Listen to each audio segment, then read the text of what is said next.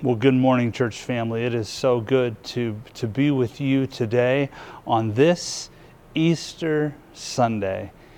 Easter 2020 will be one that we will not soon forget as we worship in this new way. You know, there's a greeting that is customary that has been used for years and years in the Christian church as we have followed Jesus through the centuries.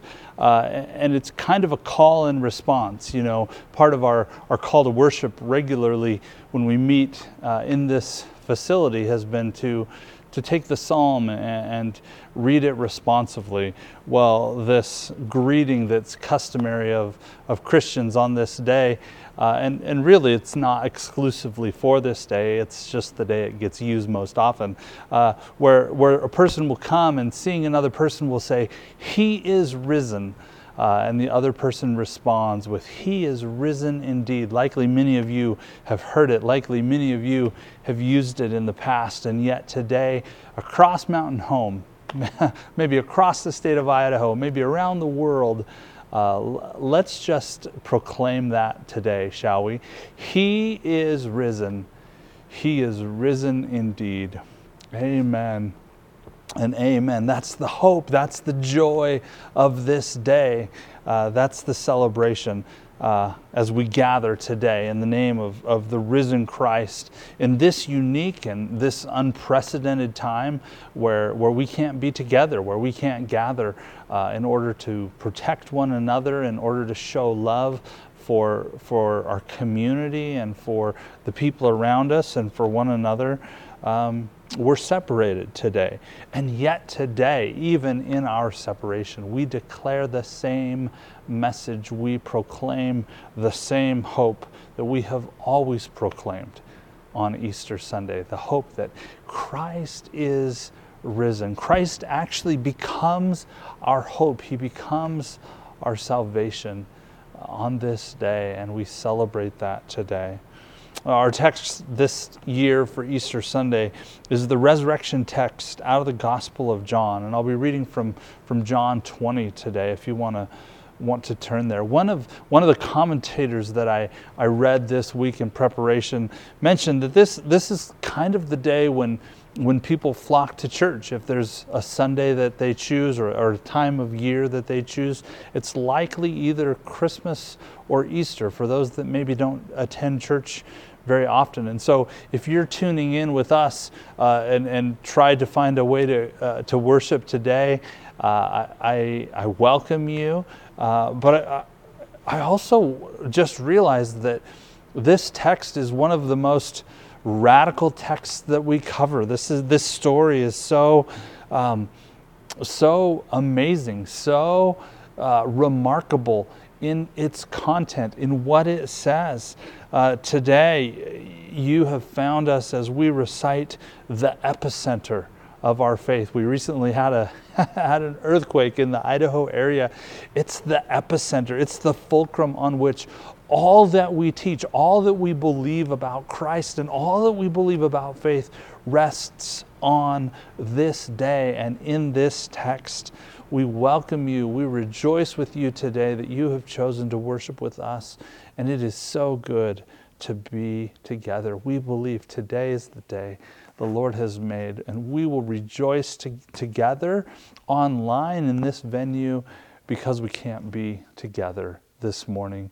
But welcome, and let us read today from the Gospel of John, chapter 20. I'm going to be reading verses 1 through 18 today from the Common English Bible. A reading from the Gospel of John, chapter 20. Early in the morning on the first day of the week, while it was still dark, Mary Magdalene came to the tomb and saw that the stone had been taken away from the tomb. She ran to Simon Peter and the other disciple, the one whom Jesus loved, and said, "They have taken the Lord from the tomb, and we don't know where they've put him."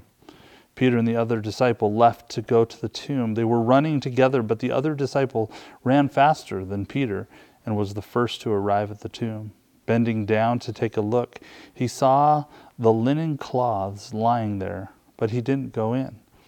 Following him, Simon Peter entered the tomb and saw the linen cloths lying there. He also saw the face cloth that had been on Jesus' head. It wasn't with the other clothes, but was folded up in its own place. Then the other disciple, the one who arrived at the tomb first, also went inside. He saw and believed. They didn't yet understand the scripture that Jesus must rise from the dead. Then the disciples returned to the place where they were staying. Mary stood outside near the tomb, crying. As she cried, she bent down to look into the tomb. She saw two angels dressed in white, seated where the body of Jesus had been, one at the head and one at the foot. The angels asked her, "Woman, why are you crying?" She replied, "They have taken away my Lord, and I don't know where they've put him." As soon as she had said this, she turned around and saw Jesus standing there, but she didn't know it was Jesus. Jesus said to her, "Woman, why are you crying? Who are you looking for?" Thinking he was the gardener, she replied, "Sir, if you have carried him away, tell me where you have put him, and I will get him." Jesus said to her, "Mary." She turned and said to him in Aramaic, "Rabboni," which means teacher. Jesus said to her, "Don't hold on to me, for I haven't yet gone up to my Father. Go to my brothers and sisters and tell them, I'm going up to my Father and your Father, to my God and your God." Mary Magdalene left and announced to the disciples, "I have seen the Lord." Then she told them what he said to her. This is the word of God given to us, the people of God. And we say, thanks be to God. Well, we enter Sunday morning in darkness. Death is all around. Death has permeated this weekend. For the followers of Christ in this moment, they are latent with grief. It permeates and clogs up the air. It goes between those who had given their lives to following Jesus, those who thought he was the one sent by God. In grief, sometimes you're not ready to move on. And while fear is winning, while grief is so present and so thick, Mary decides early in the morning, it says, while it was still dark, Mary decides to go to the tomb. Seeing the tomb with the stone rolled away and seeing inside the tomb that the tomb is empty, her worst fears are realized. The body is no longer there. The body had been taken. And I think in her mind she thought, what else could go wrong? What else could there be? She goes to where the disciples had been staying. She was privy to that knowledge. The disciples had kind of decided to lay low after their teacher had been crucified. But she reports the news. The stone has been rolled away. Jesus' body is no longer there. And two respond, Peter and John. John is the fast and cautious one. Peter is the slow, apparently, and reckless one. And what do they find? What do they find when they arrive at the tomb? Linen cloths and the face cloth. Odd things to find, odd things to encounter when you come upon a tomb and it feels like someone may have robbed the body or someone might have vandalized this sacred ground where your teacher, your friend had been buried. Who would take time in that moment of thievery, in that moment of trying to make a gain out of raiding a tomb? Who would take time to unwrap the cloths? Who would take time to unwrap the body and to fold those cloths? Earlier in the gospel, just one chapter before, it's said that Nicodemus contributed a large amount of spices, a large amount of burial preparatory materials for the body of Jesus as he was taken to the tomb of Joseph of Arimathea. That would have been the valuable thing to take. That would have been what the thieves would have wanted. And yet they find strips of linen. They find the face cloth folded and in its own place. And here we have the first report of belief. It's the disciple whom Jesus loved that reports having believed the first. And yet we're left with this question: what did this disciple believe? Tradition holds that the disciple who Jesus loved was John, who is the credited author of the Gospel of John. And yet it says, what did he believe? And there's not a whole lot of agreement among scholars about what the disciple John believed before he left. Did he believe Mary's report? Yes, the body is gone. That seems pretty simple, pretty apparent. Did he believe that Jesus had resurrected?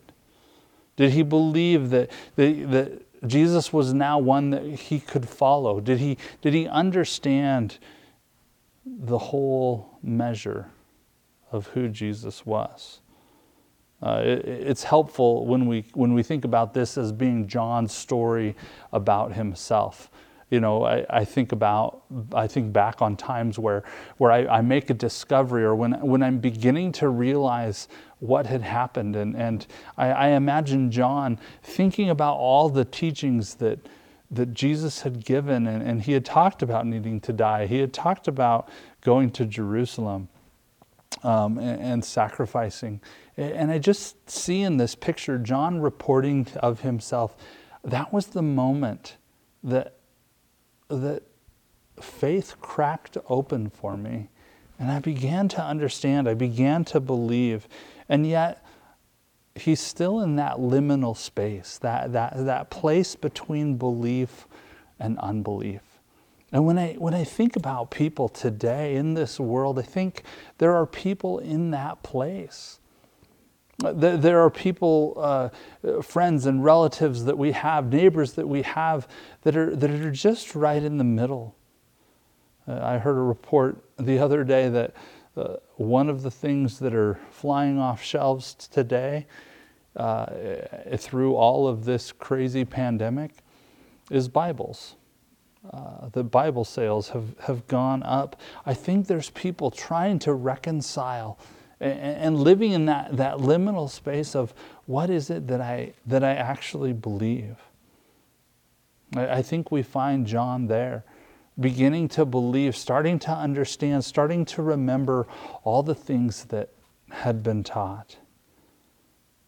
Well, John and Peter kind of retreat from this story. They retreat and go back home. They go back to the place where they had been hiding out. And Mary comes front and center into this story. It's rather odd from the standpoint of women and how they were treated and how their testimony was treated in this time.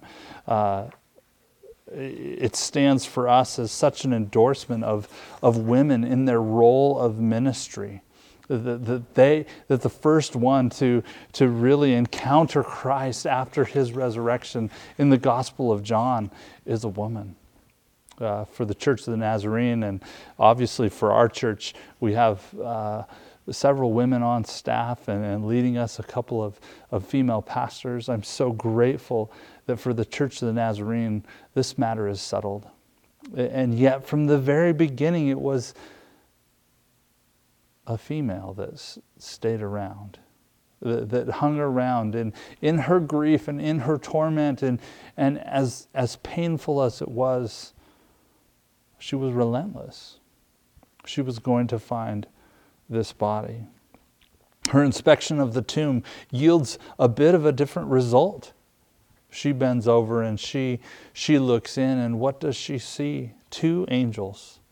I was reading one commentator this week, and his statement was this: angels always terrify those that they visit. Almost always. Whenever you encounter a messenger from the Lord, particularly in the New Testament, the people around kind of freak out a little bit. They always scare people. Often the first thing that they say is, do not be afraid. Not here. Here to Jesus in this moment as Mary is searching for Jesus, these angels just enter into the story. She is still so resolute in her mission. She is going to find Jesus' body. She's still stuck on her prior assessment. Someone's taken the body of the one that I love. In dismay, she asks, where is this body? Where can he be found? In her tears and in her grief, she reaches out. Something, whether it was a sound we're not told, or the presence, the feeling of presence of somebody else entering into this story, captures Mary's attention, and she turns around. And who does she see? She sees Jesus. There's this pregnant pause in the story. There's such anticipation. What's going to happen? How's this going to end? What are we going to find out? When will she see? And there's this pause in the story.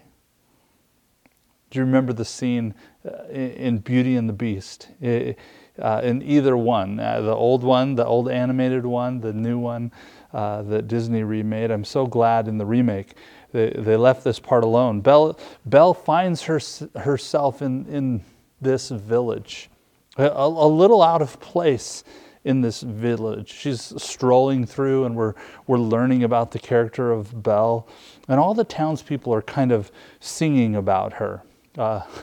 Gaston, the village hunk, has decided that he is going to set his sights on wooing Belle and marrying her.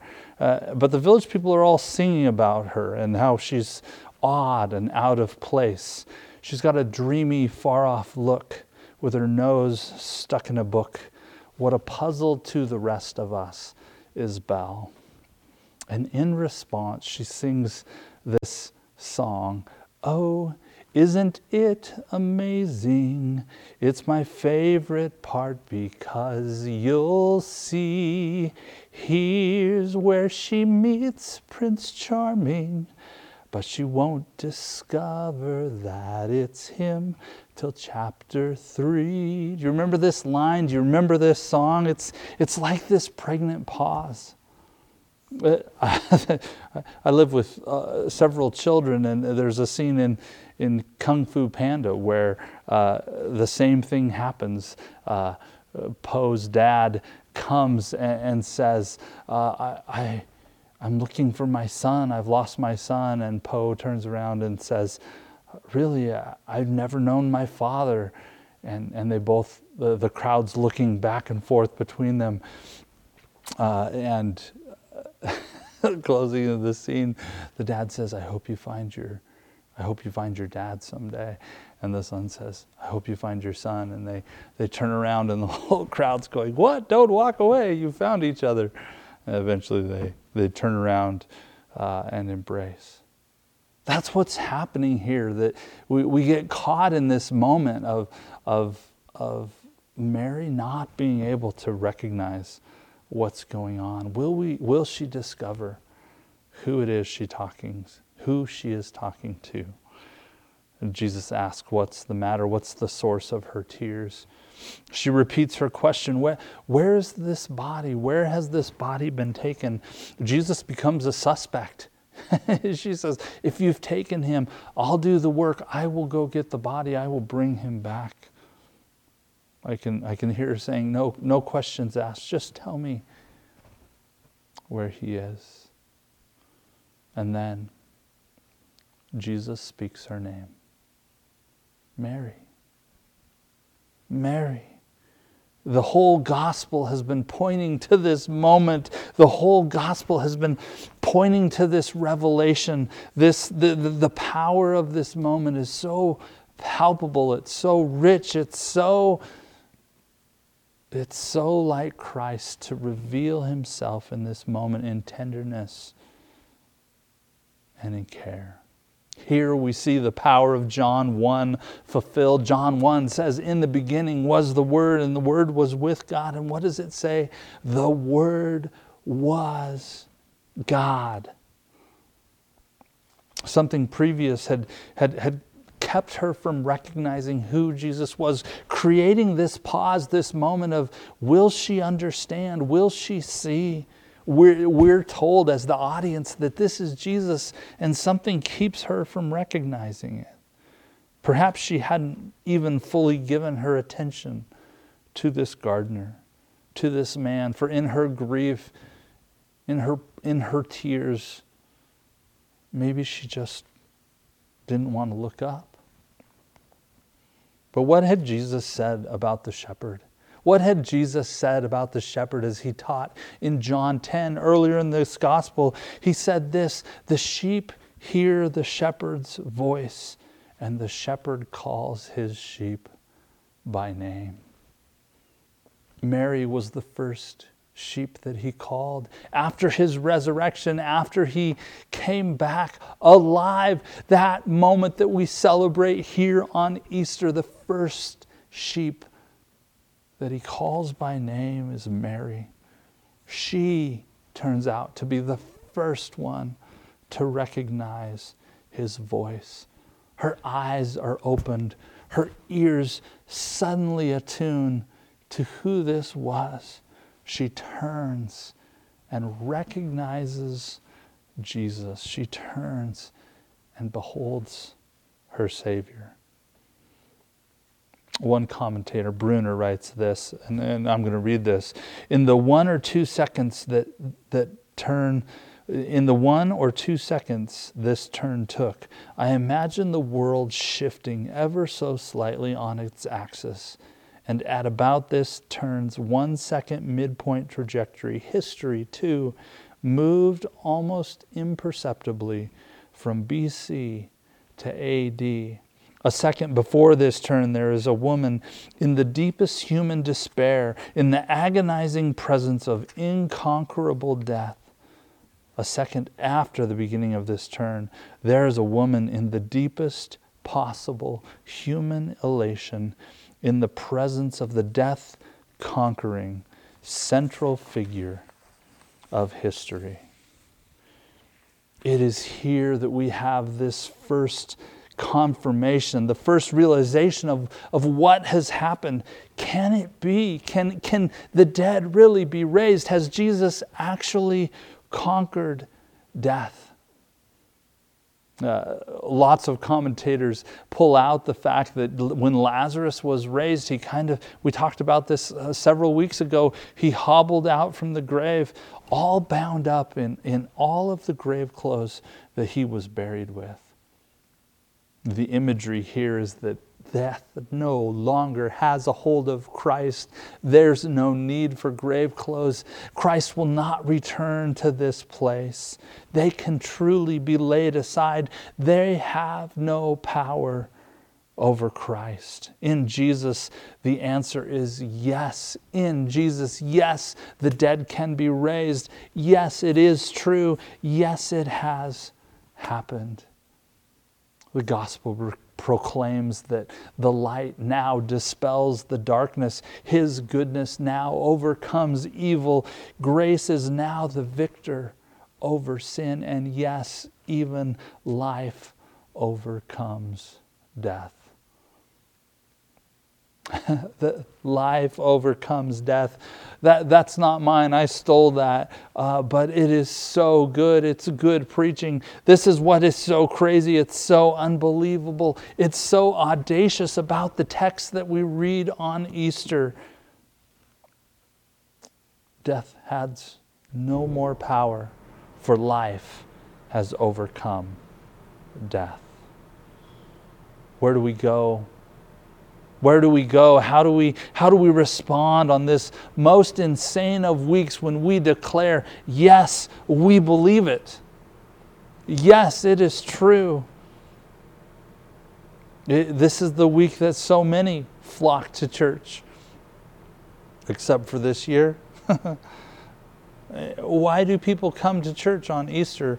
Maybe because of ritual. Maybe because this is how they had always attended church. I remember some people saying, yeah, my grandma really wants me to go to church on Easter Sunday, and so we make the effort. I will tell you this, on Easter we are approached with this question: what do we do with the resurrected Jesus? How do we respond in this moment?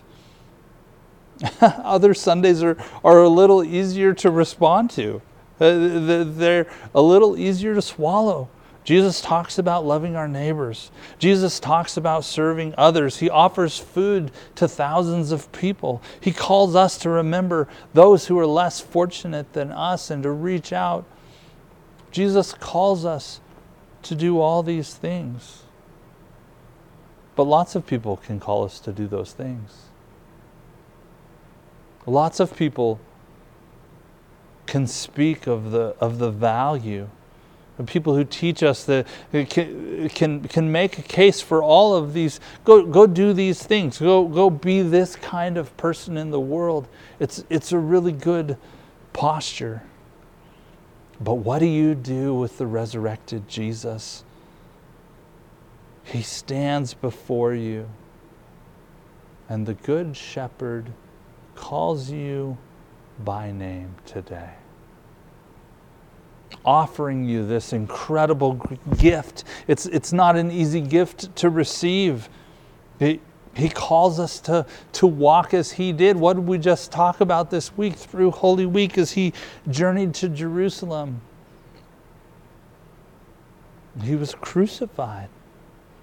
All these latent expectations of the nation of Israel laid on this person. This person said, I didn't come to do all that. I came as the suffering servant to lay down my life.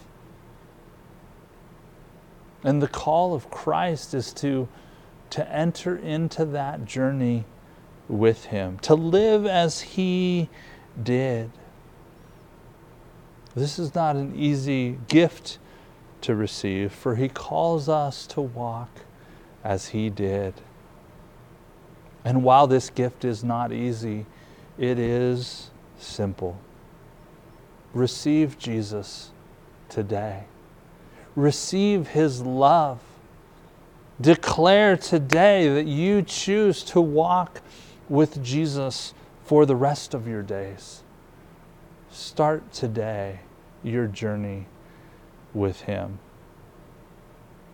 For some of us who've walked with Jesus for a long time, remember today that this Christ, this resurrected Christ, still calls us by name. And we recognize the voice of the Good Shepherd and follow Him. Would you pray with me? Oh God, we worship You today. We worship You, the risen Christ. We worship You today, for You are the one who calls us by name, who calls us to live a different life. Oh God, we are so grateful for Your love for us, for Your sacrifice for us. May we be reminded today that You call us to live as You lived, to be Your children. Would You help us to recognize Your voice and to follow You as our shepherd? Today, God, I lift our congregation up to You as they worship around Mountain Home, around the state, some from faraway places, according to reports that we've heard. We're so grateful for the ability to meet in this way and to worship together in this way. I pray that You would minister to each person listening to this recording. Maybe some who've just tuned in because, it's Easter Sunday. And they feel drawn, compelled, because of habit, because of ritual, God. And yet today I pray that they would hear your voice speaking their name and inviting them to receive the simple gift, not the easy gift, but the simple gift of modeling their lives after you, of following after you in all they say and do. Father, we're so grateful for your love for us. Would you be with us this day? Thank you for all that you do. And would you be very near to us in these days? For you are our hope. You are our life. You are the one who dispels the darkness with your life. You are the one who offers hope in the midst of fear. And you are the one who has brought about the reality that life overcomes death with your resurrection. We celebrate that today. We celebrate, we say, praise the Lord for what you've done. In Jesus' name we pray. Amen. Well, we had planned to celebrate in baptism today. Baptism is a celebration for those who've made that choice. I'm going to follow Christ in my life. And it's a centuries-old tradition that on Easter Sunday, we baptize those new believers, those who've made this incredible choice and begun this incredible journey. But online baptisms just wouldn't be the same. Not to mention, it would violate all the guidelines they've given us. But I will tell you this, that when we return to church, when that time comes that we're able to return to gathered assemblies, we will baptize some folks. And oh, what a mighty celebration it is when someone says, I've chosen to follow Christ, and I want to share that with the world. Today, if you're listening, today, if you're worshiping with us, and you have said for the very first time, I want to follow this Christ, the one who calls my name, the good shepherd that leads us. We would love, it would be our joy to celebrate with you in this way, to baptize you and to cheer as you come up out of the water. For you have made that choice. It would be our honor to do that. And so we invite you to do that. What a fabulous return it will be when we come back into this place and get to share in that moment. May I offer you this blessing today. May you discover along with Mary, behold, the tomb is empty, and upon turning around, may you hear your voice spoken by the risen Christ and recognize your shepherd, Jesus, the resurrected Jesus. Amen. Amen. Go in the love of Christ.